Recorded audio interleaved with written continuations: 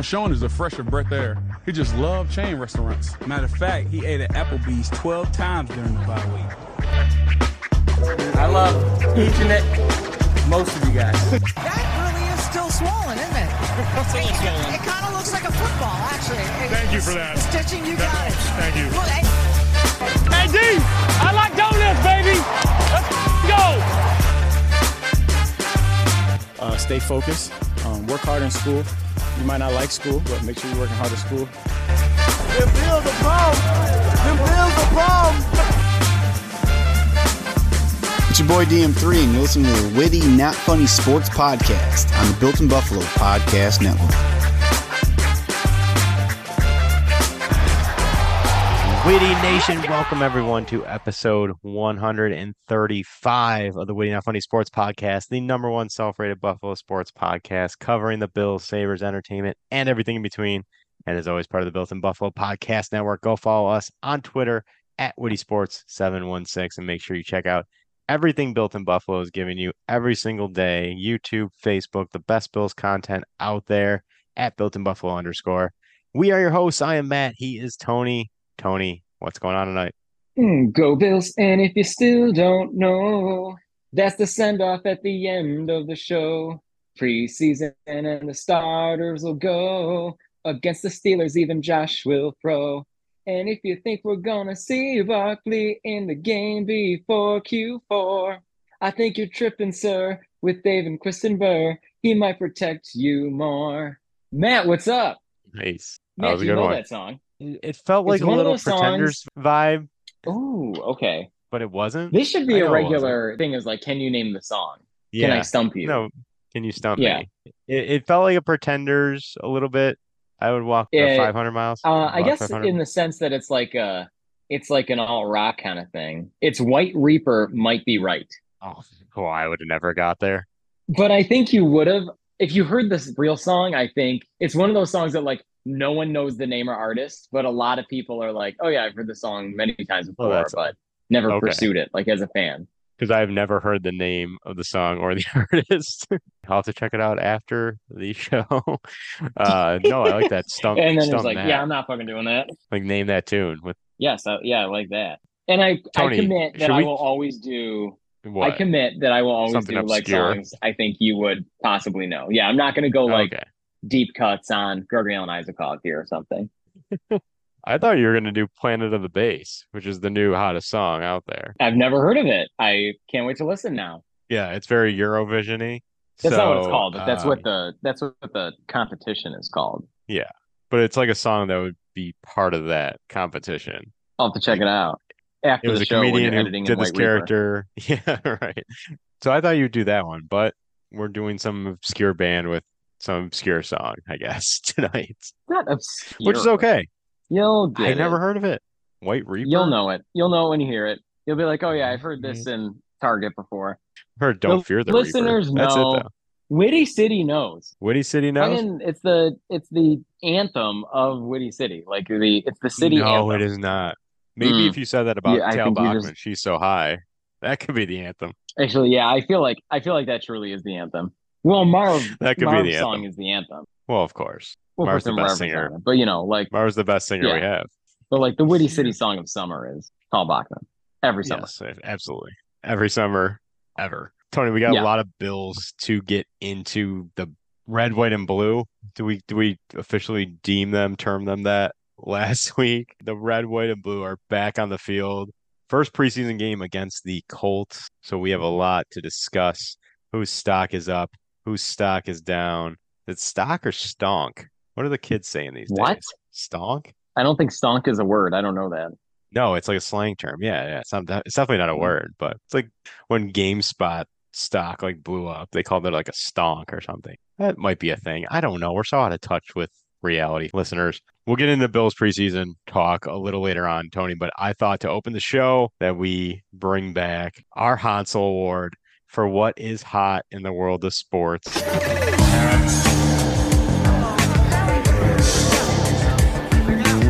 Hansel, so hot right now. Hansel. Tony, of course, as the listeners know, as you know, Hansel, he's so hot right now. And he's always so hot. Just so hot. Hansel from Zoolander. It's a big of Will course. Ferrell episode. I still respect Will Ferrell. He's still very funny. Oh, me too. We got Eurovision hitting. We got Zoolander hitting. Who knows what Will Ferrell project will be next? Who knows? Is Kyle Allen in the land of the Try to lost? fit in We a don't few know. more. Oh, Oh, heyo, the villain of the show, Kyle Allen. But let's bring he back is our rightfully Hansel Award. so. Rightfully so. Kyle Allen will not be winning the Hansel Award because he is not hot based on his preseason performance. Tony, I'll do the honors here. And this one is an easy one for me. I am giving this iteration of the Hansel Award to other sports. Other sports are what's hot in sports right now. And I'm Other not sports talking other than about football? Is that what that means? other sports other than your traditional sports like football, baseball, basketball. I'm talking about these ESPN 8 The Ocho sports, which is actually what happened earlier this month. ESPN turned into ESPN 8 The Ocho and featured some amazing secondary, third dairy, fourth dairy, maybe 18th dairy sports, what you consider sports. Tony, I'm just going to name my top 5, power rank my top 5 that were featured on the Ocho. 1, Gels Marble Runs. If you have not watched a marble run, you have not lived, people. Marble runs are incredibly exciting, edge of your seat action. Tony, have you seen a marble run? You have talked to me before about marble runs, and I've only watched the ones you've linked me to. It's amazing. If you have not watched a marble run, listeners, do it. It's like every child's dream. Like there's some natural courses like beaches and wooded areas and whatnot, and there's some like Lego Connects built courses that are super cool. Like Gels Marble Runs, number 1. Number 2, Extreme Axe and Knife Games featured on the Ocho. Oh, I like that. Amazing. Number 3, which I don't know why we weren't a part of this, but number 3, the NWLA Wiffle Ball All-Star Game. Oh, wow. Tony, we've wiffled in our day. We wiffled some balls. We wiffled some balls. Very and exciting we balled stuff. some wiffles. The nice thing about wiffle ball too is like as an off to the side version of baseball, like wiffle ball, the pitching is super fun because you can like put so much whip and curve on the wiffle ball and it moves so much. It's a throwback. It's a throwback to our younger days. The wiffle ball, and in some cases like ours, are very more current days, as our friend has a wiffle ball field in his backyard. So we wiffle. We wiffle. Number 3, wiffle ball. Number 4, the Franklin. I don't know how this event got a sponsor, but it did. The Franklin Rock River Stone Skipping Championships. Franklin Who Rock? doesn't like to skip a stone? Oh, Franklin is the sponsor, and it's the rock skipping competition. Yes. I think Franklin okay, Rock is the sponsor. River Stone Skipping Competition. Thrilling Right. stuff. Okay. These are all I feel like I'd be pretty good. awesome. Would you be a good stone skipper? I think I'm a good skipper. I think I can skip with the best of them. How far do they go? Like, how many skips do they get in a throw? That's a great question. What do you think Is that how it's measured? A good skip is? Is it measured in skips or is it measured in skips or distance? I would imagine it's measured in skips. Imagine. You didn't watch it? Come on. No, I didn't watch it. I just read it and it sounded awesome, and I'm going to watch it. Okay. Okay. Number 4, rock skipping. Number 5, for all you Microsoft Office fans out there, this sport is for you. The Microsoft Excel World Championships. The 5th most exciting thing on ESPN 8 The Ocho. Yep, that's a good one. That I would not ESPN be good at. 8. No, I'm not an Excel these fan. people are. I'm not an Excel fan either. These people are incredible, though. It's like they're all devs and software engineers, and they come up with incredible. I was watching clips of it, incredible formulas and manipulating the program to do what it like. It's wild. Actually, it's fun to watch for like about 30 seconds, and you're like, I'm done. Yeah, that's it. But that's going to be the first one I Google after this. You should. It's very interesting for 30 seconds, and then you're just like, okay, I get it, and I'm not interested in it. I think the bad thing about ESPN 8 The Ocho sports, it's a 50-50 split of like things you can do and things you can't do. That's the only bad thing. So like traditional sports, like most people can in some way do those sports, right? We can go outside and play catch with a football or toss a baseball back and forth or hit a baseball, not a 90-mile-an-hour fastball, but we can, if it's pitched slowly, we can hit it. or shoot a basketball. Like we can participate. Pogo stick championship. Like I can't pogo stick. Axe and knife games. I can't do that. So I think that's where the ESPN 8 the Ocho loses it for me is like, these are fun to watch, but I'm watching it for like a minute and then I'm not excited because I can't do that. So that is my console award. Other sports, if you want to look at some of the other bigger ones in the quote unquote other sports category that I've created, Omega Soccer, which is awesome. It's soccer played with 3 goals. There's 3 teams playing at the same time and it's in the round. It's not a rectangular field. Super fun, action packed, and the greatest other sport that maybe ever was that is now back, and that is slam ball. Oh You take yeah. trampolines, you take basketball, you put them together, and you create something so amazing. Slam ball is back, and I watched it. It's just as good as it ever was, and that's why other sports are hot because all these other sports are getting their 15 minutes of fame here. So let me ask you this, Matt. Yeah. Now, when I hear about the Ocho, I remember a time when an obscure sport on the Ocho included cornhole. But now Yeah. cornhole is just on ESPN regular all the time as part of it. And Bills compete sometimes. So my question to you is, Poyer, I've seen Dawkins. Yeah. yeah. Big cornhole So my players. question to you is, what is the next Ocho sport to break off of the Ocho and into the Uno? That's a good question. There's some front runners. I would think like the foosball World Championships I can see would that. be Yeah. up there. One of my favorite things on the Ocho, I don't even know if I consider it a sport. It's more like, remember that show Hole in the Wall? Way ahead of its time. Hole in the wall. I don't know that I do. It would be a person standing on a platform and a wall would move towards them and they had to contort their body to the same shape as the opening in the wall so they don't get knocked into the water behind them. I remember the commercial. Yes. So I think it was the basis of it was a Japanese game show, like came over from Japan. There's a similar sport, which I think would be an amazing, like professional sport. It's called slippery stairs. Slippery stairs on the Yes, it's Ocho. on the I think it's like maybe like a 3 or 4 story tall staircase that is just like lubed up beyond belief. And then these people start at the bottom and they have to climb the slippery stairs to the top. And sometimes like someone will get almost all the way to the top and then slip and then take out everyone below them. It's awesome. Oh, there's It's multiple players on it at one time. Yes, it's 4 or 5 at a time. This is what I think I'm actually would be good at. I forget stone skipping. I think yes, and I think a lot of Buffalonians would be because we grew up balancing on ice. We grew up with icy driveways. That'd be a good comparison. Yes, I think that we are naturally formed for this, I think we have to open ourselves up to this sport because we're probably sitting on a lot of natural talent in the Western New York area. I agree. That's a great point. Walking on slippery sidewalks. It could be you. Very good listener. Point. It could be me. Listeners, we could really take over this sport. We could make it our own. That's what I'm saying. Slippery stairs at Riverworks. Let's make it happen. Oh my gosh. Yes, you're right. And Riverworks is the venue. Yeah. That is correct. Absolutely. This is all correct. So other sports, that is what is hot in the world of sports to me. Tony, who are you giving your Hansel Award to? My Hansel Award is going to sports adjacent, but not sports even at all, because my Hansel Award is going to fantasy last place punishments. Oh, I like this. Seems to be hot right now. I think that it was sparked by a viral video going around of a man who was last place in his fantasy league, and he had to go on a date with a Pooh Bear approximately 3 feet in height. And I have to assume it's somewhat for the video, but he's like pretending to talk to the Pooh Bear and like be flirtatious with the Pooh Bear and stuff. I have to imagine it was just for the video and that like he's not doing that the whole time as his buddies watch from the other table.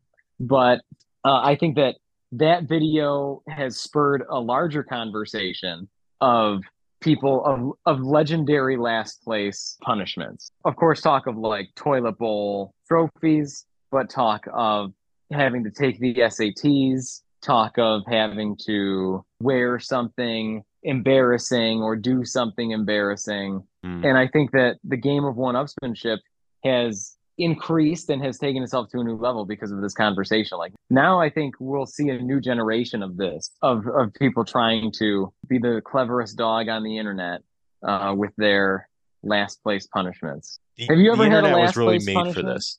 Yes, yeah, exactly. The internet was made for exactly this sort of thing. Yes, this is the reason. I've never had a last place punishment. I don't think I've ever finished in last place Oh, in a fantasy league. So we do not do last place punishments. One of my favorite ones, though, since we're bringing up this topic, and I think this is the one that kind of started this trend of last place punishments, was a guy as his punishment had to spend 24 hours in a Waffle House. oh yes, another classic. Yes. And his punishment would be reduced by an hour for every waffle he ate, I believe was the rule. I believe I Um, remember it that way as well. so that is classic. That's the OG to me. That is the classic. That is the one that got this trend started. Very clever, very funny. I think that's the sweet spot, right? Is like these punishments is like one, it has to be clever and Hmm. original. Two, it can't be so like degrading to the individual. It's not like walk through the streets naked or something. Right.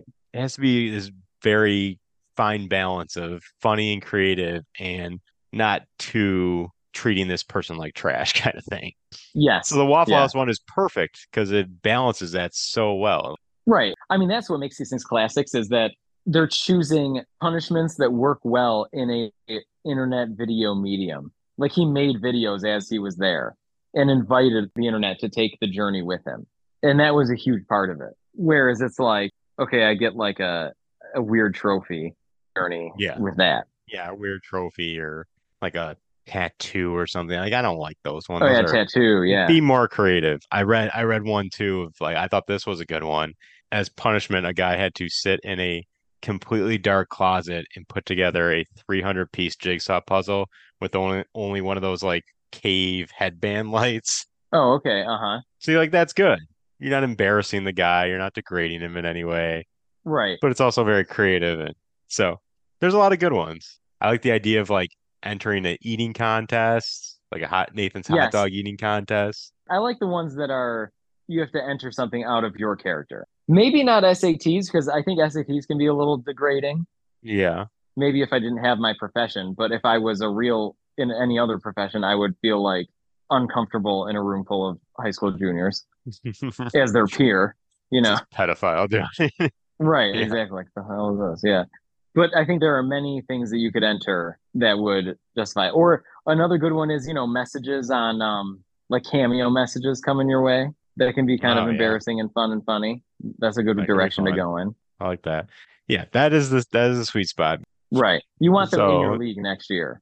yes, and as fantasy football gets ramped up here in August with drafts and in early September before the season starts, I feel like we hear more and more of these stories, which is always good. So great pick for your Hansel Award Thank you. Great picks you as fantasy. well.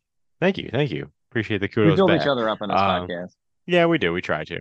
Mhm. Um, even though I was on one of the fine shows of Built in Buffalo earlier this week, the Buffalo Blitz with Built in Buffalo President Lance, and he called me dumb at the end of the show. What? So thank you, Lance, for that. Not like Were you being disparaging dumb or what? directly. No, he indiscreetly did it. I didn't think he knew he did it. He's like, because I was on with another member of Built in Buffalo, Izzy, who does the Red Zone report on Sundays on Built in Buffalo. So Lance said something of like, that's why I wanted to bring both you guys on because Matt, you're entertaining, and Izzy, you're smart. Oh, okay. Uh-huh. I'm like, ouch. Little backhanded Guess I'm not action smart. there. I'll take it. I'll Yeah, take it. well, No, always appreciate I being on other would shows. you rather be smart or entertaining if you had to choose That's one? right. That's a good question. If you had to choose, would you rather be smart or entertaining? Ask Einstein. Yeah, Guy it was a would be tough. genius, but people hated him because That's he true. wasn't entertaining. That's true. I saw Oppenheimer. He was a lone wolf. Yes, he wasn't entertaining. Mhm, yeah, Tell a joke once in a while, Al. Come on. yeah. We've seen that picture of you with your tongue out. Tony, you know Oh who no, is entered? What's Matt, that? Matt, I have to interrupt you. Yes, breaking news. This is breaking news and it's not good. Oh no. I just received a text and I'm trying to confirm it from Oh, my wife that Rick Jenneret has passed away. oh no, Tony. Yeah, This is it looks awful. like Twitter is confirming. Oh my gosh. Oh, Paul Hamilton says it 20 minutes ago. Oh, jeez. Well, I don't even know how we can continue this. We might have to continue this tomorrow. R.I.P. RJ. This is the worst. Yeah, this is the worst. Oh, What a buzzkill, Tony. too. I know. I don't know how we can continue this. So many Yeah. legendary calls. Yeah, I mean, he is truly the quintessential definitive legend of his craft. Oh, yeah, The longest easily. one to do it, like, had the entire franchise history went exclusively through him, through his For voice, him, through yeah. his larynx. Yeah, I mean, this is he shocking. is, when you talk about the Sabres, when you talk about any sports organization, I feel like every great, or not even great organization, but every organization tries to find like the voice of the organization, the Right. voice of the team. And like Rick Jenneret was that. Absolutely. Wow. Well, way to put And make this episode a downer, Tony. That's really sad. I know, but necessary. I had to say it. Yeah, that's Oh my huge. God. I Yeah, know. I mean, the voice of our formation as Sabres fans, Yeah, the voice of our parents' formations as Sabres fans. absolutely. Well, Generations. yeah, generations. Jean. Maybe, yeah, I was Generations. gonna say maybe that's the Yeah, origin of Generette. yeah, Generations. I don't know how to continue, honestly. yeah. I agree. Listeners, based on that breaking, incredibly sad news of Rick Jenneret passing, we're gonna have to continue this episode. There's sometimes, Tony, we can't be witty or funny, and when you lose somebody who was so much a part of our fandom as Sabres fans of the organization, the real voice of the Sabres through generations and generations, we'll just have to stop this one and pick it up tomorrow. I think that's only fitting. Sound good to you? Yes, I agree. I think that is what we should do. I think that is what we need to do. Only seems right. Yes, yes. Only seems right. We R.I.P. have to. RJ. Thank you for all the memorable moments you gave us as announcer of the Buffalo Sabres. Your voice will always live on, though. That's for sure. So thank you, RJ. Listeners, we'll be back tomorrow to continue this episode. If you're listening to this, it's probably a couple seconds, but I think we're going to take the night off. I guess we'll be back after the break to you, but Tony and I will be back tomorrow. So, Tony, let's send it to Marv. Let's call Marv. Okay, we'll send it tomorrow for 24 hours. Yes. Well, we'll call him, tell Yeah. him don't come tonight to record, come tomorrow. Yeah. So we'll go, listeners, we'll go call Marv, tell him to come tomorrow. He's going to take us into the next segment. We'll be back. Go, go, Bills fight, Bills go. Come on, let's win for Buffalo. And we are back. Listeners, fast forward a day ago. Once again, rest in peace, Rick Jenneret. Amazing human being, amazing announcer. He will be missed for sure. Tony, let's move on, though, to the Bills preseason game. That is what we're here to talk about. We'll try to be as witty and give everyone a smile because I'm sure that Rick was always a funny guy. His interactions with Rob Ray, especially, where Razor would say something dumb and Rick would be like, "Are you kidding me?" So I think it's only fitting that we continue our show here a day later and try to do what we do best on this show. So let's talk about the Bills preseason game. First time on the field this season. The Bills win 23-19 over the Indianapolis Colts. Andrew Luck once again retired due to the Colts losing to the Bills for a second time to join a book club. The guy just can't join a book club. So, Tony, we didn't get the starters, but we got some good action on the field. We got a lot of bubble players, a lot of guys you've been watching in hashtag Tony Tweets Camp, who you liked, who you get to see in action for the first time. A game setting against another team. Good to just see the Buffalo Bills back on the field. So we have a lot to talk about. I think the first thing is some positional battles. And before we get into stock up, stock down, I want to talk about some positional battles here that have been concerns all summer and seem to be proliferated due to some recent news. And let's start with the right tackle position. Thought Spencer Brown showed pretty well. I've been reading. He's been solid in camp in this summer. But the big news is Brandon Shell up and retired the other day out of nowhere. Yep. Surprising everyone. I said it when I was a guest on the Blitz the other day, the Buffalo Blitz on the Built-in Buffalo Network. When the new stadium is built, and tell me if you agree, when the new stadium is built, there needs to be like an offshoot wing of the Hall of Fame or the Memorial Hall or whatever they do to memorialize the team in the past. But there needs to be a wing for the what ifs of the Buffalo Bills, the Anquan Boldens of the world, the Vontae Davises of the world, and now the Brandon Shells of the world. What if these guys stuck around? What could they have been? It needs to be a Ripley's Believe It or Not kind of steroids of Baseball Hall of Fame wing, like something like an offshoot of the main, whatever they're going to do in the new stadium. I would love to see this. I would love to see a hall of, I was about to say gone too soon, but like that's not appropriate right now. But a hallway of the cups of coffee, I guess. Or like the never really was a Bill, but was, but Right. not really. You just feel like these players, some of these players, like who else can we put in there? See, I'm thinking about like the lineup of has-beens that found their way during the drought era, like the Matt Leinerts and the Vince Youngs, and That's like right. I mean, that's really Tavon what we're going for Austin. here is just names. Yeah, Tavon Austin would be another great one. Yes, of course. Isn't it wild that like, the Bills had both Matt Leinart and Vince Young on the roster at one time? Absolutely. It's insane. This is It's wild. insane that happened. Nick Yeah, was Barnett, it? I feel like it was like a year Super and a Bowl half. champ. Yeah, I guess. Yeah. We're grasping at straws now. Yeah, a little grasping, but that'd be very funny if they did like a what if the Bills that could have been. But just in general, before we get into individual players, what'd you think about the team? How'd they look? We didn't see the starters, obviously. And guess what, listeners? I don't want to see the starters. There was word that came out this week of Sean McDermott playing the starters for a quarter in the upcoming Steelers preseason week 2 game. I don't want to see that. I don't want to see any of it. I've seen too many stories about people going down in training camp, getting hurt in training camp. We need to eliminate the amount of variables that can occur, that an injury can occur in. And a preseason game is a huge variable that an injury can occur in a meaningless preseason game at that. Like these games don't mean anything.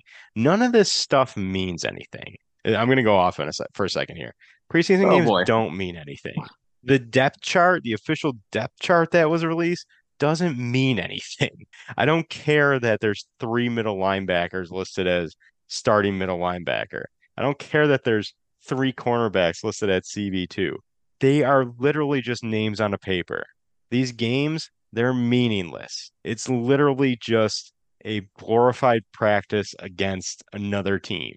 I don't need to see anything.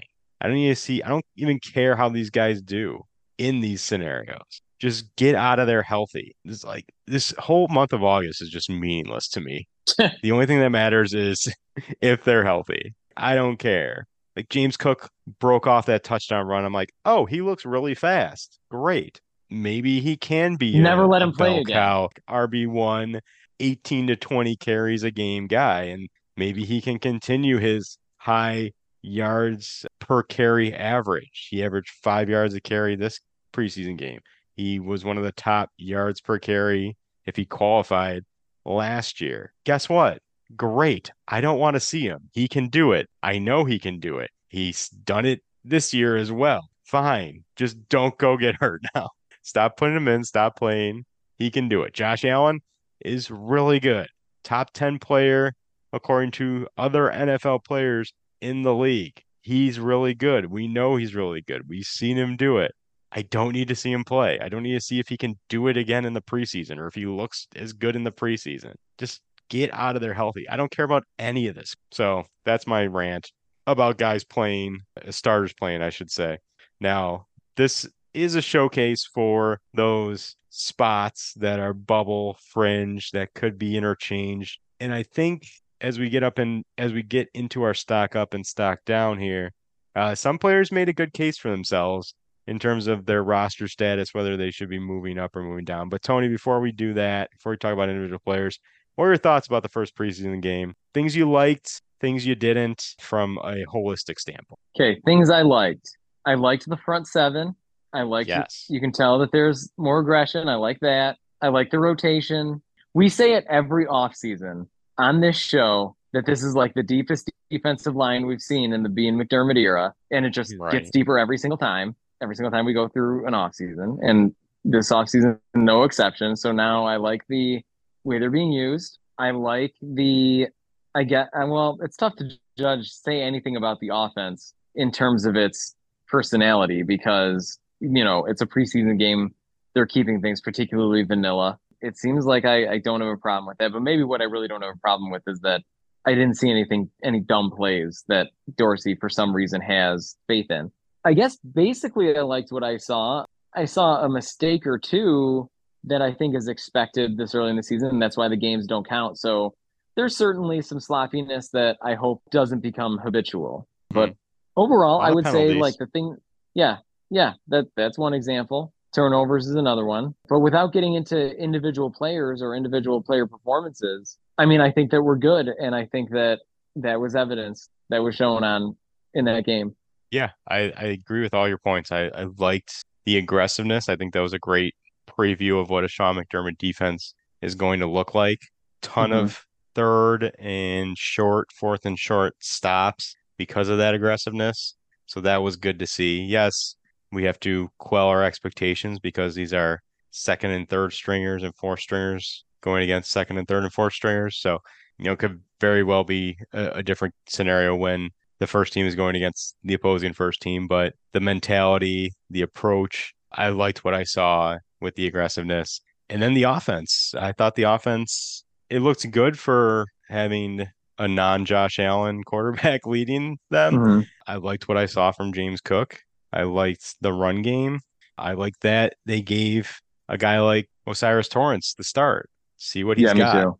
Even though I like Ryan Bates, I think he's very solid. I kind of like him as Sweet Prince. The Sweet Prince, the Wing King himself, Ryan Rick Bates. I like that our Sweet Prince can kind of play any position on the line, and he's the primary backup for any position on the line. I think that's a really nice caveat of having a Ryan Rick Bates, and I don't think a lot of players in this league can do that. And I like that they're giving the young guy a shot here. So there's some things I liked from Ken Dorsey's offense. I think Andy Isabella, and he might be a guy we talk about a little later on in greater depth, said this week that this is the greatest offensive playbook he's ever had a part in or a place in. So he knew the assignment. Andy Isabella fighting for a spot, gets a press conference, shockingly, this week, a la Tavon Austin last year. We make the comparison like this is the same kind of hype train. Tavon Austin got a press conference too, just saying. But Andy Isabella seems to be a guy who understands the assignment, understands that he is fighting for a roster spot. So I like that. I like that some of the young guys were stepping up. I liked that Dorian Williams looked good. So let's get into the individual players. Tony, this week we are going to do your two guys who are trending up, whose stock is up, and two guys whose stock is down for you. Next week we'll do my 2 and 2, and then final roster cuts before week 1 matchup against the Jets. We'll do our combined thoughts. But Tony, you want to start with the bad? You want to start with stock down? I do. Yeah. Okay, let's start with stock down. This is our heart is in this. Okay. So who is your first player whose stock is down, who's trending down based on week 1 of the preseason, or maybe just a collective thought as you've witnessed throughout training camp? And it kind of has carried on to week 1 of the preseason. Who's the first player whose stock is trending down for you? Well, Matt, it's not growls and howls right now. It's yelps because he will. Don't do it. Don't do it. It is stock down. No. But it's because. So, Tony. Khalil Shakir is stock down because in camp at Fisher, he seemed like he had high stock. He seemed like he was. He seemed like he was rocking an Apple stock over here, but actually he's just Fisker based on that game. And I say that because every practice I went to, I feel like the first, like the way that they warm up is they do like a drive at Mm-hmm. 25% speed, and like it's fake, but it's just, it's literally them going through the motions. And in that drive, the first play of that drive, every single time, Khalil Shakir was out there. And so that always kind of made it seem like, oh, Shakir is in on this. Like he is the plan for the slot. Even if it was like a trick play meant to sort of throw us off, it was Shakir got the ball and then like dipsy doodled with someone else. Like he was involved in this. And it always gave me a lot of faith that Shakir was like penciled in pretty hard. But then you see what happens. I don't know, like seeing him as kind of like a second team guy in this. Now I question, did they have it go this way because Diggs was not playing? And that like bumps people around. And then like Possible. Sherfield becomes Diggs. So then Shakir is gonna become Sherfield. It is possible. But we're also used to seeing He Wolf in a different context and in a different light. And that light is preseason hero. He is always head and shoulders above everyone else on the field and looks like he's supposed to be a starter because he's just dominating the second and third teams. That did not happen in this game. He had mistakes. He had an issue or two fundamentally. He had some drops. He had some good things too, but he was not consistent. And you know who is consistent? Sherfield. You know who else is consistent? Hardy. So I have to say stock down for him because he didn't look how he looks in my heart of head and shoulders above others and like always just showing up on every Wolf play. is not growling. He is whimpering right now. Yeah, he's yelping. He's yelping. He's ringing the bell. He's ringing the bell on the doorknob. Yes. He's trying to get out, but he's powerless. It's quite sad to see. He did have a nice catch in the game for, it was like, what was it, like a 20-yard catch, which was really nice. But then he had a drop on what would have been a first down to continue a drive. So it's kind of on par with what we've seen and heard throughout training camp is a lot of inconsistency with Khalil Shakir. And I think, as you mentioned, he was in with the first team, the Diggses and the Davises of the world start because they wanted to find out if he could make a leap in year two as a starting slot receiver. But I also think they were a little shell-shocked last year from losing Isaiah Hodgins by not giving Isaiah Hodgins a shot to really see what they had in him. So I think they're trying to see if they really have something in Khalil Shakir, and they're giving him all the opportunity to show them something. So it's not another Isaiah Hodgins situation where they lose him and they never really got to see what his full potential could be. So that's another reason I think Khalil Shakir is getting or was getting a run with the first team. But it hurts my He Wolf-sized heart to see this downfall. I mentioned it last week when I attended the Return of Red and Blue game, scrimmage, whatever it was called, practice. He was the first one on punt returns, and he literally muffed the first punt, and it just was like the biggest gut punch in the world to me. I felt like I was Doctor Strange when like the Ancient One like hits him on the forehead and he gets like shot back, and like all this stuff is like revealed to him throughout these dimensions. Like the world is opened up to him. That was my moment of like getting hit and just me just like having this out of body experience of like, oh no, the He Wolf might not be it. Like, and now it's a week later, a week and a half later, can kind of continued with an inconsistent preseason game, some inconsistent practices. So I think Khalil Shakir is right now fighting for his roster life here. What do you think? No, I don't think I think he's very much in it. I think he's on the roster in pen. I don't think he's fighting for his roster life, but I would have liked to have seen more. I would have liked to have seen more success, I guess is the way I would want to put it. I mean, there's no one, well, I guess Sherfield, but they're so rarely putting Sherfield in the slot. Sherfield doesn't seem like a slot guy. I mean, he can't play slot. I don't think they're utilizing him like that. I don't think so either. Did he play slot in Miami? I thought it was that way. Yeah, I think he did. I think it was like Cedric Wilson. I mean, he was at least the number 3 most prolific receiver. Oh, he he was definitely like their third receiver. Yeah, but was he in the slot position? Maybe sometimes. I don't know. Positions are so fluid now anyway, it's like. Yeah, I know. It's like everyone's everything. Diggs is our number 1 slot receiver.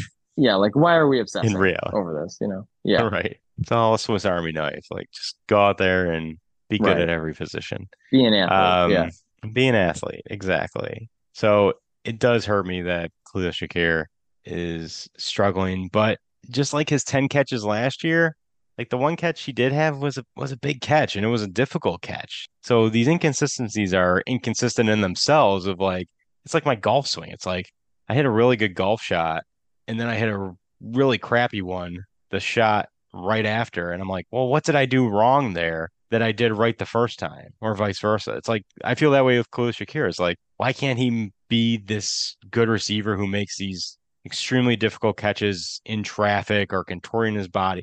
Just do that all the time, Khalil. I know it's easier said than done, but the potential is certainly there. You would think. right. So it does hurt And though, he'll make Tony. It does hurt and the he'll he wolf make movement. he'll make great plays. You don't even understand like how he's 30 yards downfield just all by himself. Right. And then an 8 yard out route goes right through his hands. Right. So he can be the hero, but man, like I just feel like he's knocking at the door of being super, super good. But he just Right. like Yeah, can't right. get past the icy patch. Right. Muppets reference. He's at the top of the slippery stairs and he just cannot get past that There you final go. step. Way to connect it back. Yes, way to connect it All back. right. That's a callback, folks. That's so we call a callback in the witty industry here. Right. Well, we were so naive then. Does hurt the he wolf movement though, so we don't like to see that.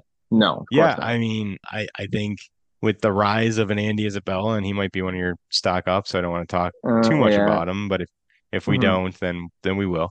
I just think Shakir's his standings dropped a little. You think he's a lock? I'm less certain. Yeah. So it scares me a little. Scares me a little. The he wolf movement could be stopped before it gets started, and I don't like to see that. We don't like to see that here on the We Not Funny Sports podcast. So good first choice for stock down. Tony, who is your second choice? Whose stock is down? Let's keep it in the wide receiver room. So are you Okay. thinking when you say that you think Khalil Shakir is maybe might not even make the team, and with this stock up, like my stock up that I'll say now is the obvious, as you alluded to, Andy Isabella had a big Yep. week, is becoming famous now, Yes. and is becoming a darling. Are you saying that you think that there's like a finite amount of wide receiver spots and there's a chance that Andy Isabella might be replacing Shakir's wide receiver spot? Yes, I am thinking that might be the case. We've seen Andy Isabella rise through the ranks since he joined the team just a short while ago. He's now getting press conferences, as we previously mentioned.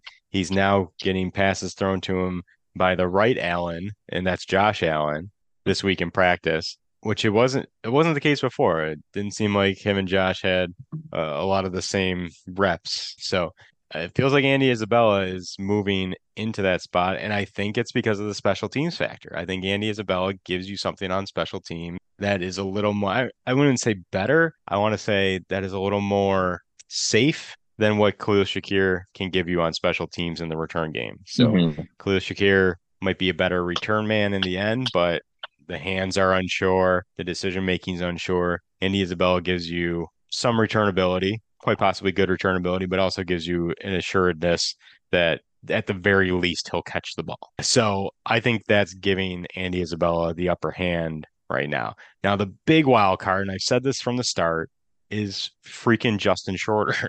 We have literally seen nothing from Justin Shorter that gives me the ability to say that he deserves a roster spot on this team. Didn't do anything in the preseason game. We haven't really heard his name in practice. And Bill's fan in me, who is glass half empty sometimes, thinks that's on purpose because they're trying to sneak Justin Shorter on the practice squad, that we're not seeing a lot of hype from him. Maybe he is doing things in practice that aren't getting the media attention, and maybe that's purposeful plant by the coaches. So half of me thinks that, and half of me thinks they can't keep this guy on the practice squad because of the potential. And I hate playing on potential. It's like we could play the potential game for 5 years. It's like, oh, he looks the part, but he just never puts it together. And we're just going to keep him around because of potential. At one point, he has to realize that potential. So the wild card is Justin Shorter. Do they feel comfortable that they can release him and he is not picked up by any other team in the league and by picked up, I mean this team would have to put him on their 53-man roster, which I don't know, that's risky. We saw last year with a couple guys, Kingsley Jonathan, Luke Tenuta, so it's not unheard of. Could happen with Justin Shore this year. So do they think they can sneak him on the practice squad, or will they need to, if they want to keep Isabella and Shakir? Now we're talking about 7 receivers, which they have never kept before. They've never kept that many receivers on the roster. So that's why I'm getting to the point of like, well, it's Isabella or Shakir because Shorter is that 6th guy, and he's going to be that 6th guy because I don't think you can sneak him on the practice squad. And I don't know if the Bills think they can either. So the fact that they don't keep 7 guys in the wide receiver room tells me, just from a number standpoint, that it is kind of down to Isabella or Shakir. That's how I get there. So you think Justin Shorter is more likely on the team than Khalil Shakir? Is that what you just told me? At this point, yes. Wow. Okay. I think they're both locks. I think, not to get into like my roster structuring here, but yeah, I think they're both locks. The thing that I question about it, now I say that contingent on that people on the PUP list will be starting the year injured, and that will open up a roster spot. But I'm thinking this. There's also the tight end situation to worry about, because now the structure of what we plan to do is a little bit different because of the drafting of Dalton Kincaid, because of the DKs in 12 formation. Do you think we keep 4? Do you think, like, do we even keep 3? 4 tight ends?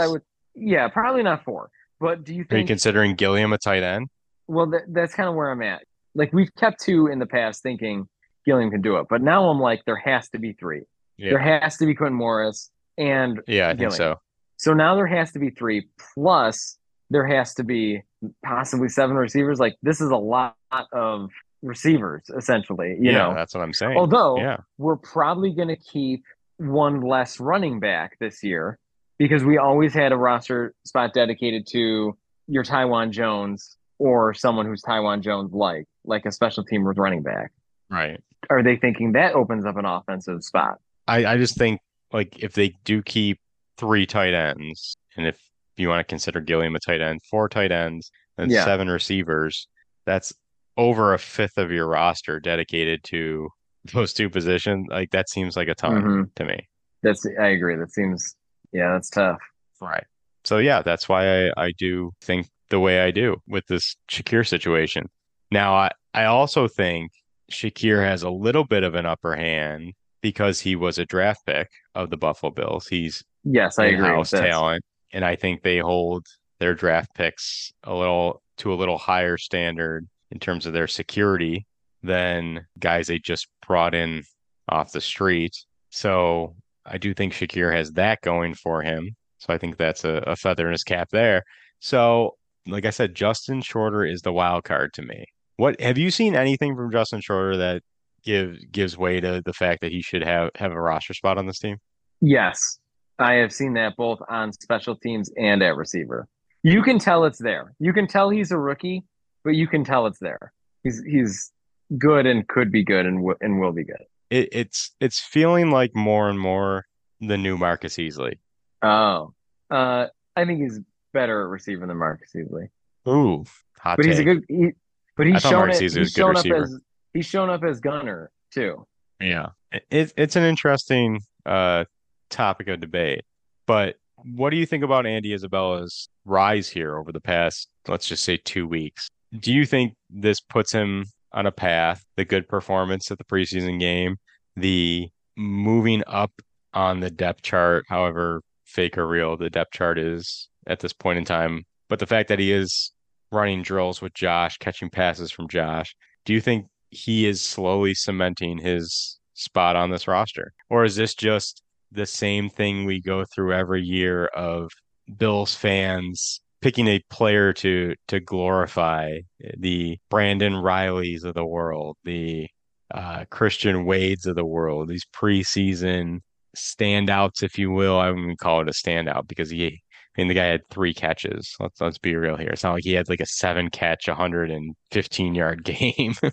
So do you think it's over glorification, or do you actually think he can find a spot on this roster? He could find a spot on the roster. I think he's good, and I think he's shown up. I think you have to consider who of the players we've been talking about is safest on the practice squad.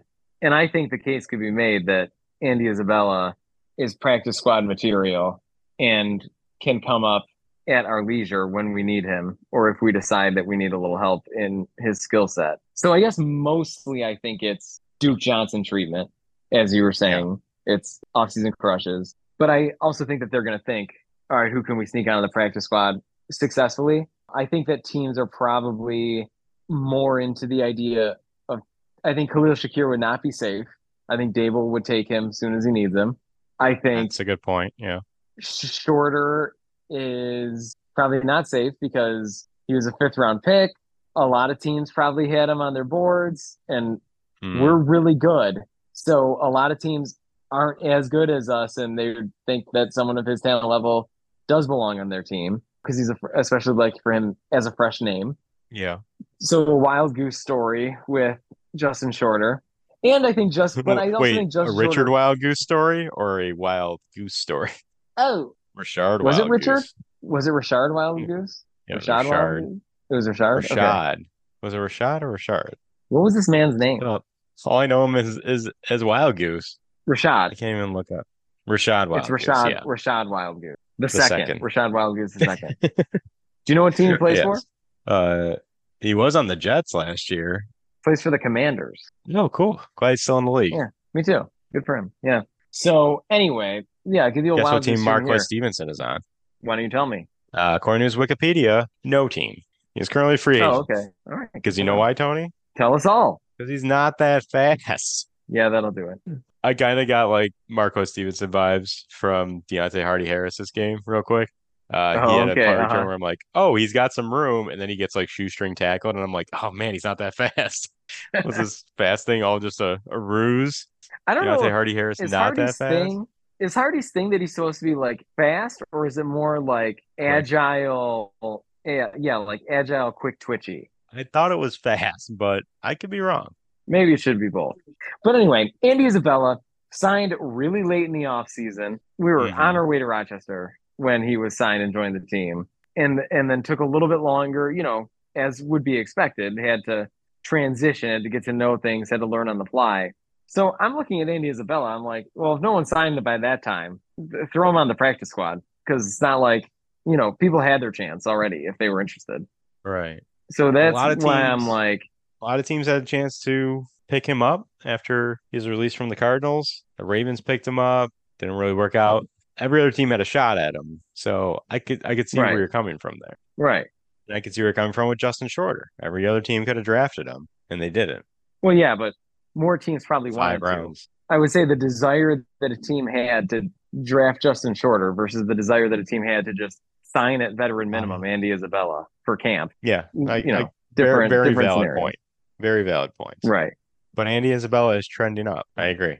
Oh, he's trending up. He's definitely trending up. I encourage the listeners to look up other similar type players, other similar type slot receiver players, where it took guys like Wes Welker and Cole Beasley and Julian Edelman and all these like prototypical slot receivers.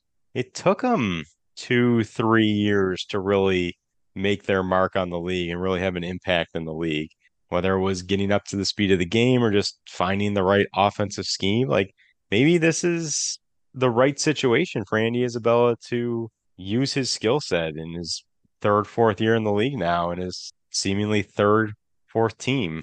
So it's not out of the question of like, and this guy's a washout and trying to get on a roster and like scrap and grind. He might just need to find the right scenario and the right situation and the right offensive scheme, as has happened with many people in the past. Chris Hogan wasn't a game breaker of a player, but he was a solid receiver, but it took him years and years and years on the practice squad and bouncing around to finally find a role, find his place on the Bills and get significant playing time and snaps, and then transition that to a successful career with the Patriots, winning Super Bowls. And it takes some of these guys years to find the right situation that they can excel in. So I'm just saying, this might be the situation Andy Isabella can excel in, the right scheme and the right system he can excel in. So, and I hope he does, because that's that'd be great for the Bills.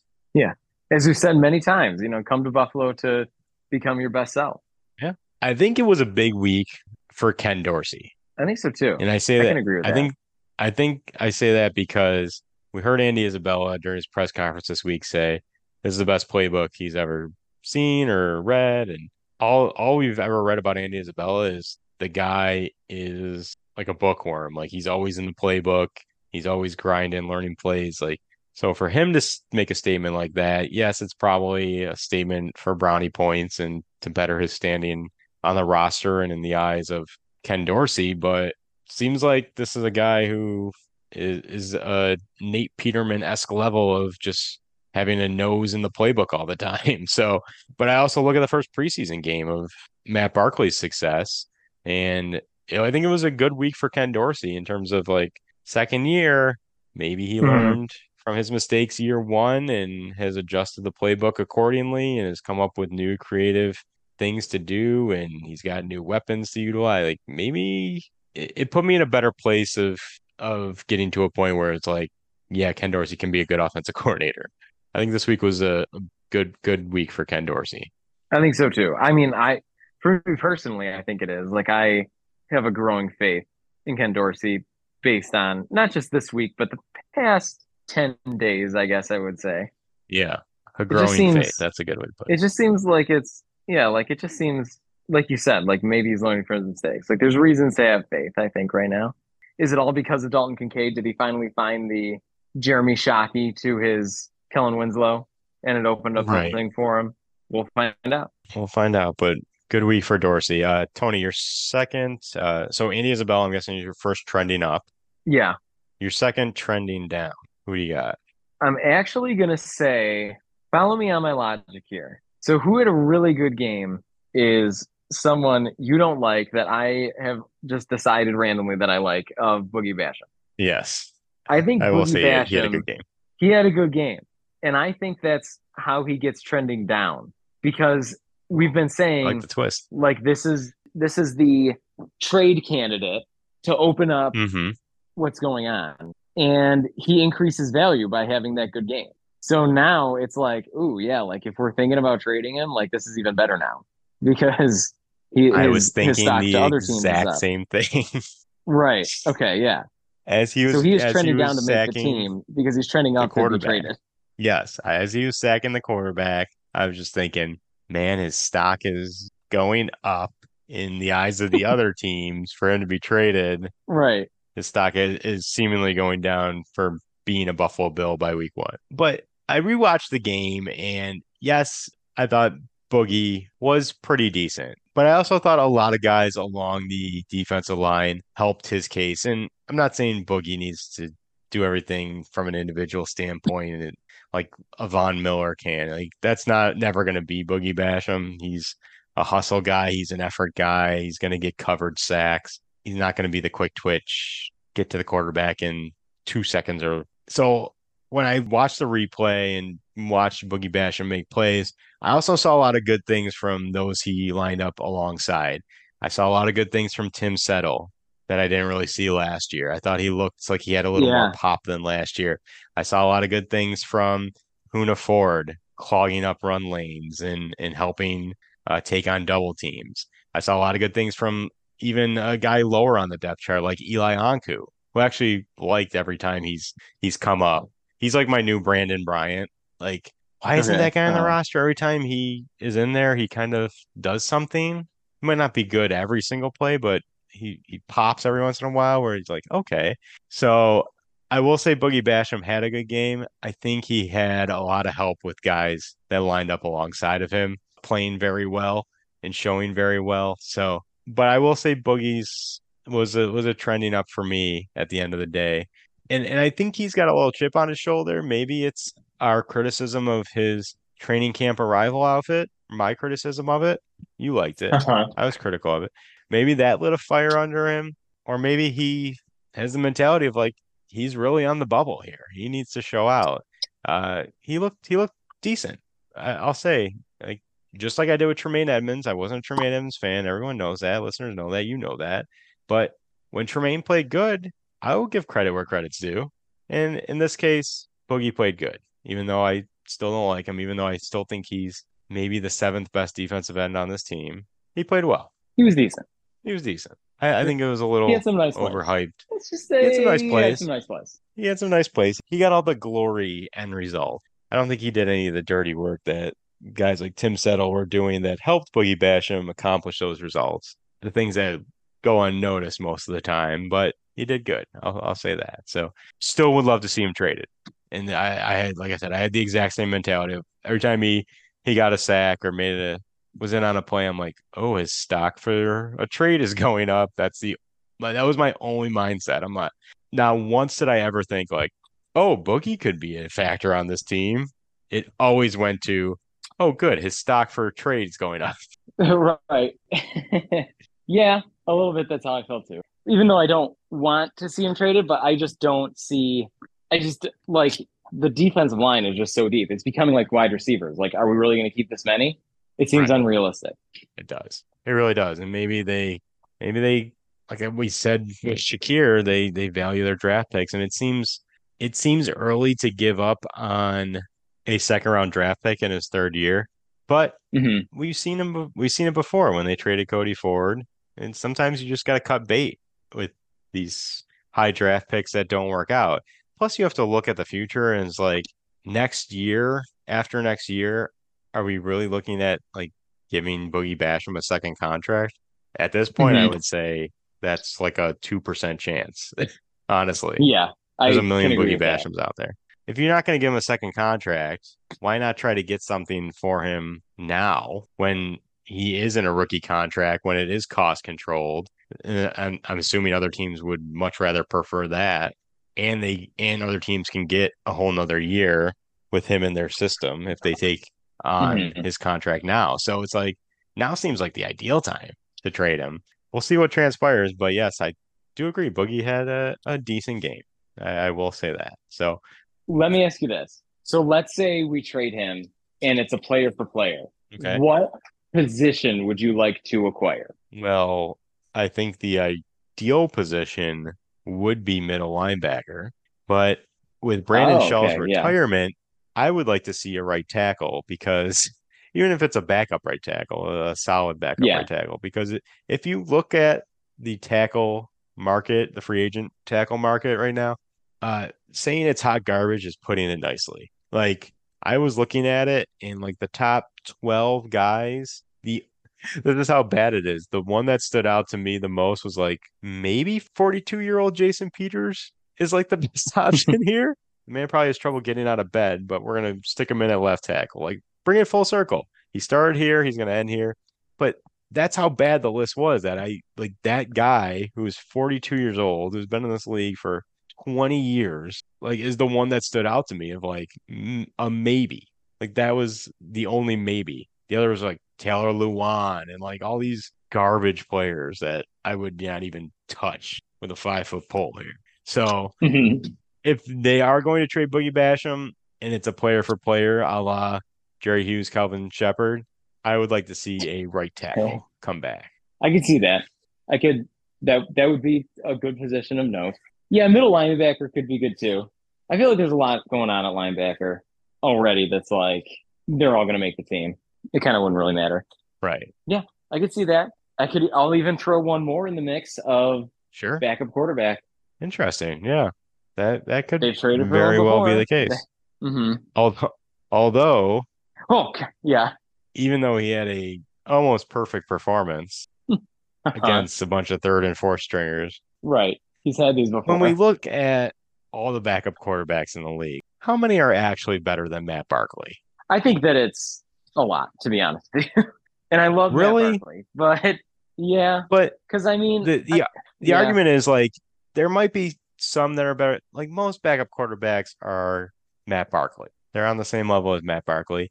And whether they're better or worse than Matt Barkley or Kyle Allen or whoever, the fact remains that 32 out of 32 teams that lose their starting quarterback, their playoff chances drop drastically. So it doesn't matter who the backup quarterback is. The Matt Castle year when he came in for Tom Brady and won, I think, 11 games and led them to the playoffs was such an anomaly. That was obviously during a decade where the Patriots just dominated no matter who they put in there or who was running quarterback, whether it was Brady or Castle or Brian Hoyer or Garoppolo. It just seemed like anyone was successful. So Mhm. everyone seems like a Matt Barkley to me. I think the backup quarterback role in this day and age is like, I think I said it last week, where it's the Chad Henne. It's the guy who can come in for a quarter, maybe for the starting quarterback and win you a game, win an important game for you. If a backup quarterback has to play more than that, if they have to play like 5 games in a row, your playoff chances are down the drain, no matter what. Right. If they win 2 games out of those 5, it's a miracle to me. That's how like little I think of the backup quarterback position. So if they traded for one, I don't think I'd really care. Like I don't know if I even want that. Who are you gonna trade Okay. for? Case Keenum? Maybe. Or as we speculated the other week, maybe we just get him for free. He goes Yeah, on a practice squad. it very well could be the case. So who's your final stock down or stock up? I guess because Boogie Basham was stock I think it down, is. right? Yes, I think it is stocked up. Yes. And Yes. that goes into, and I'm maybe motivated to say this more than anything because the first day and second day of camp, I was like, this player was turning my heads, and now it's like the secret's out. But that's Keyshawn Johnson. Oh, nice. Keyshawn Johnson had a really nice game, and I think that Yep.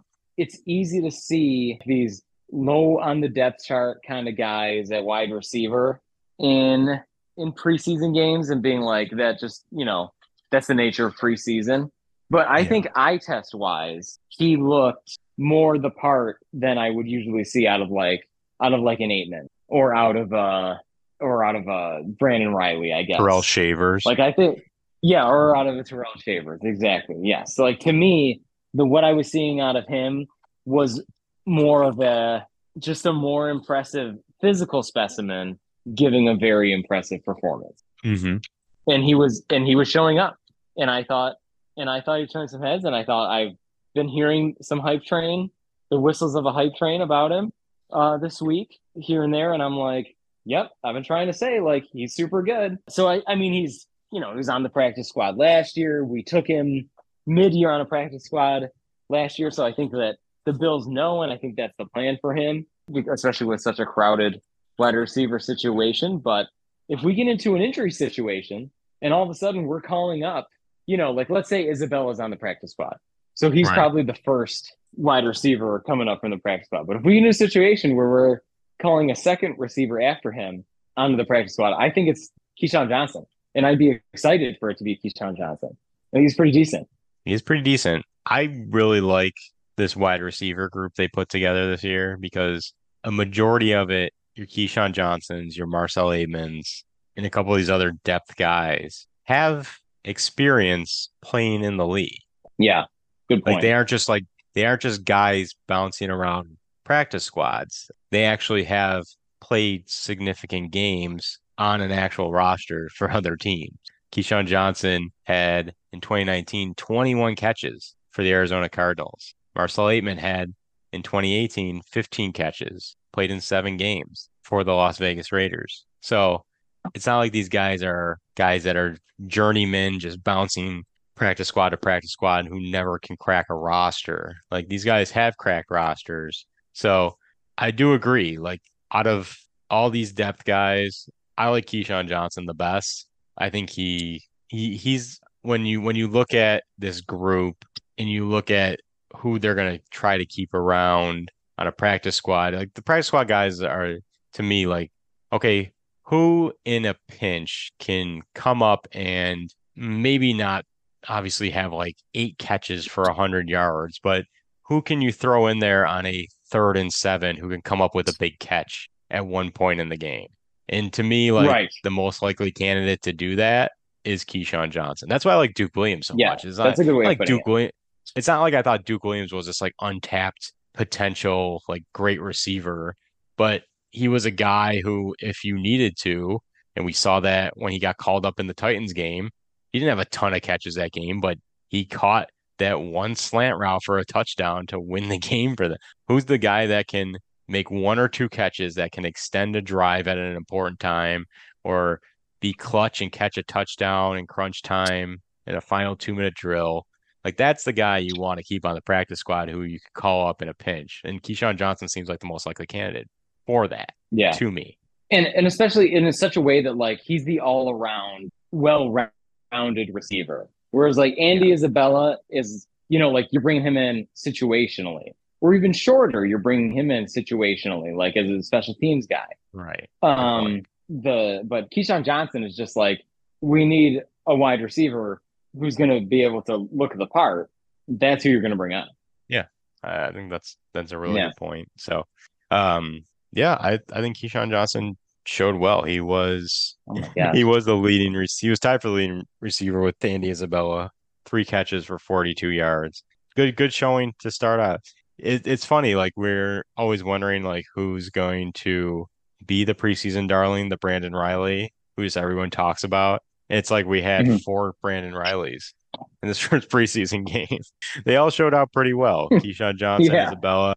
Terrell Shavers had a touchdown catch. I thought he probably struggled the most out of all these kind of practice squaddy guys with some drops and some separation. But, he made an impact, 2 catches and one of those being a touchdown.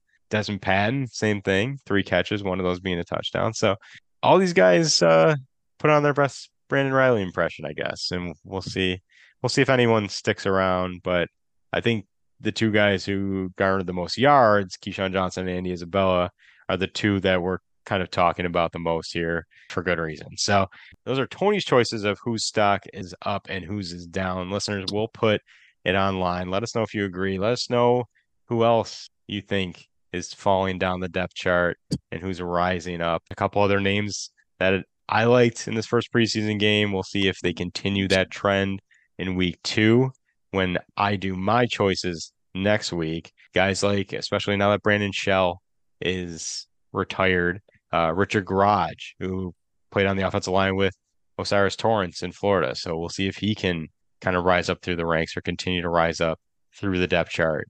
So guys like that, it'll be interesting to see in week 2 of the preseason here. So we'll put those online. Like I said, listeners, let us know what you think. Tony, you ready to wrap this thing up? Yeah, let's do it. We got some shunning to do. Listeners, quick word from our sponsor. We'll be back after the break. That sound you hear? That's the sound of opening up a refreshing cold one on a hot summer day. And you know what's keeping my drink cold, listeners? A quality koozie from Traveling Growler. Follow them on Instagram and check out www.travelinggrowler.com for all their cool designs. Keep the chill in your fill and travel in style with Traveling Growler. Now back to the show. And we are back, listeners. As we end the episode, we continue our summer of shunning. Tony, I want to give you mine first. I am shunning. Very easy one for me.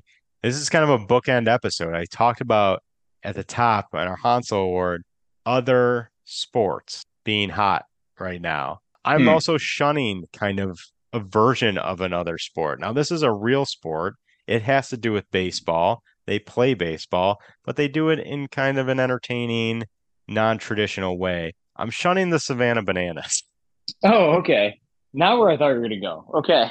But I don't think it's that entertaining. Justified shun. They present themselves in a way that says to me, and I'm sure their audience, of like the Harlem Globetrotters of baseball. Mm-hmm. And I tried to watch their game. Their game was on ESPN2 the other night, and it's very Harlem Globetrotters. Like they're the Globetrotters, and they play a team called the Party Animals, who they seem to usually beat, and they play that team every night. Like I think it was the New Jersey Generals who the Globetrotters always played. I watched it for like 10 minutes, and I'm not a baseball fan. Listeners know that. You know that. I think it's a kind of a boring sport. I can appreciate it as a sport, but I think it's boring. Sue me. The Savannah Bananas, it's boring. Like after 10 minutes, it's boring. It's baseball with athletes that aren't as good, the same boring game being played, and then there's annoying kind of cringy TikTok dances in between innings. It's like, I don't know. I was bored with it after 10 minutes. It didn't seem that exciting. It probably doesn't translate as well on TV. It's probably one of those you have to be there to really appreciate it or experience it. And probably a different feeling actually being there live.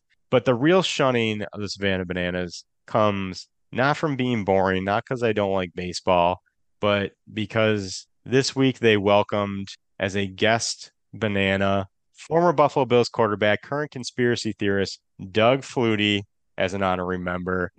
And Flutie's out there with his box of Flutie Flakes, like flinging it around. And I was just rolling my eyes. I'm like, really, Doug Flutie? Come on.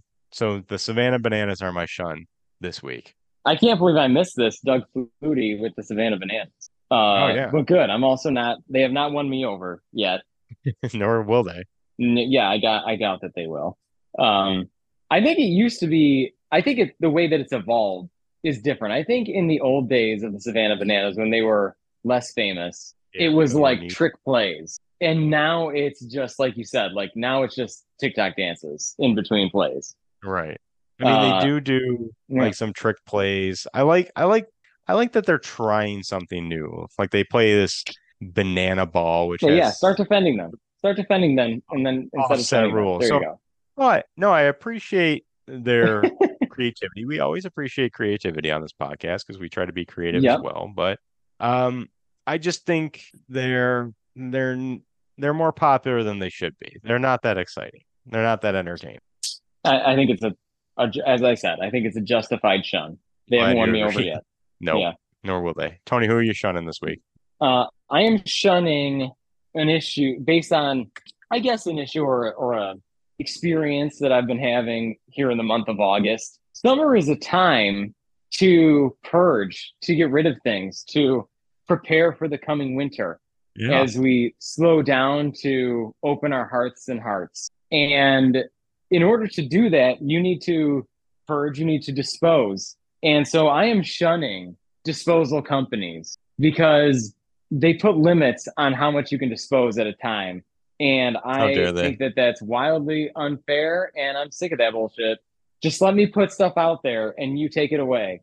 And stop categorizing, stop limiting, stop measuring. I'm putting stuff on the curb. You're dealing with it. Let that be the end of it. But that's not reality. You're shunned. You're shunned. This is a great shun because I have this exact same problem with, I don't even know who picks these things up, but if I have like tree branches I cut down, if I'm trimming trees, I have to tie them up in like a bundle with a string. Why? Oh, I hate it. Does that make it easier? Like that's so stupid. Does it make it easier for you to pick them up and dispose of them and throw them in whatever, the wood chipper or whatever you use? Like, I don't think so. I carry them to the curb pretty easily. I'm guessing you can pick them up and move them 6 inches to your truck pretty easily as well. Why do I need to tie them in a bundle with a string? Mm-hmm. That's what I'm saying. There's all these rules. Right. Why don't they play by my rules for once? My stuff. I don't want to be constricted to a 4x6 foot bin. I want to put all the junk I have, no matter if it's in the bin or not, to the curb for you to take it. Yes, you get it. I agree with this. This is bogus. These companies are out of control. Yes. They are out of control. 1-800 got junk? Yes, I got junk. Take it. Why aren't you taking it? Mm-hmm. Have you ever called 1-800 got junk? I have. Are they bad? No, I haven't. But if they'd love to sponsor this podcast, they're more than welcome to. Yes, I would love that dream. No, so you pay 1-800 got junk charges by the space in the truck that it takes of your junk. So like there's like on the truck there's like benchmarked sort of, I don't know, like it's benchmarked on the wall of the truck. Yep. And it's like, all right, well, if you get past here after we load it up, then it's this much. If you get past here when we load it up, then it's another $75. It's pretty wild. What kind of communist company is this? What? How is it communist? So what kind of communist company is this? Yeah, how is it communist? What are you talking about? I don't know. Charging by the size. Okay. And they've seized the means of production of garbage? Yes, sure. If we were disposing of our own trash because we're the ones producing the trash, and then we owned the means of, but then we also owned the trash, then it would be communist. You're close. Oh, okay. Semantics. No. Some Mark 6. Yeah. Oh, I like that shun. Listeners, let us know what you're shunning these days. We'll put it online. We'll put a clip online of this week's Summer of Shunning. Tony, let's wrap it up, though. Thank you to our Let's do sponsor, it. as always, Traveling Growler, www.travelinggrowler.com. Quality koozie starting at just $5. Shop local, support local, travelinggrowler.com. Podcast store, teespring.com. Search Witty Not Funny, all one word. Or you can Google Teespring, Witty Not Funny, first result. Check out all the cool designs, t-shirts, hoodies, crew necks, all original designs, all colors, all sizes. Support the podcast today. And Tony, we just debuted on the Buffalo Blitz the other night, the newest piece of merch, not even in the store. You have to DM us for it. The Witty Not Funny rope golf hat. Oh, the newest piece of merch. She is a beaut, Clark. She's a beaut. If you are a golfer, it's sweat resistant. It's a good looking hat. Check it out. We're gonna put a picture online, but you need to DM us. That's how exclusive it is. Not even in the store yet. But the Witty Not Funny golf hats, and might be a little preview to some video golf content we might be getting into here as we evolve this podcast. So just keep that in mind, listeners. Podcast store, get all your cool Bills gear. You'll be the talk of your next Bills watch party, viewing party, tailgate, whatever Bills function you go to. People will love your Witty Not Funny apparel. Trust me. Where to find the podcast? You can find the podcast wherever you find podcasts or listen to for free. iTunes, Spotify, only on the Built in Buffalo Podcast Network, dropping every Sunday until the season starts, and we're going to probably change. So we'll let you know when that happens. But if you like us, subscribe, leave us a review. We always like to say whether you give us 2 minutes or 2 hours of your time. We greatly appreciate that. And we truly do mean that. 135 episodes in. Twitter handles. Tony, do you want to give the Twitter handle? Are you done with Twitter? You want to do the Blue Sky one? Your call. I would say I'm emotionally done with Twitter, but I did tweet something today. So if you want to find me on Twitter, you can find me at Tony Ambrose. Or if you prefer to find me on Blue Sky, if you're a little bit more forward thinking, I guess. Is that the term? I don't know. I just think about the old oh hello joke of like, oh, I bet you're a very forward thinking young man. I bet you have your name at Gmail. Oh, hello. Yeah. Oh, hello. Yeah, but if you find your way onto Blue Sky, I am at Buffalo Sabres on Blue Sky. Well done. You can find the podcast at Witty Sports 716 on Twitter or X, also on Instagram, which is mostly our Twitter stuff. So just follow on Twitter or X, and that'll suffice, I think. You can or Facebook and TikTok at Witty Not Funny Sports. Check us out on all platforms. Give us a follow. We love following back, connecting with the Buffalo sports community out there. Tony, I think we only have one send off, and that's thank you, RJ. What transpired this week? Thank you for all the amazing calls and memorable moments in our Buffalo sports fandom. Yeah. I think that it's another opportunity, just as when he retired, to reflect on what a rare blessing it was to have RJ as a bedrock of being Sabres fans, generation after generation, as we said yesterday. And I'm sure that, we saw that last night. We've seen that today. We'll see it in the coming days. But yeah, he was the man. I'll never forget where I was during some of his calls. That's how impactful he was.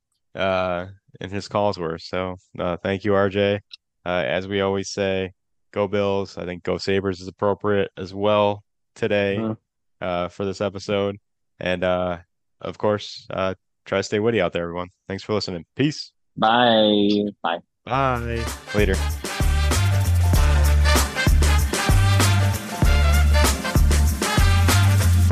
Marshawn is a fresh of breath air. He just loved chain restaurants. Matter of fact, he ate at Applebee's 12 times during the bye week. I love each and most of you guys. That really is still swollen, isn't it? It kind of looks like a football, actually. Thank you for that. The stitching, you got it. Thank you. Well, Hey, D, I like donuts, baby. Let's go. Stay focused. Work hard in school. You might not like school, but make sure you're working hard at school. Them Bills a problem. Them Bills a problem. It's your boy DM3, and you're listening to the Witty Not Funny Sports Podcast on the Built in Buffalo Podcast Network.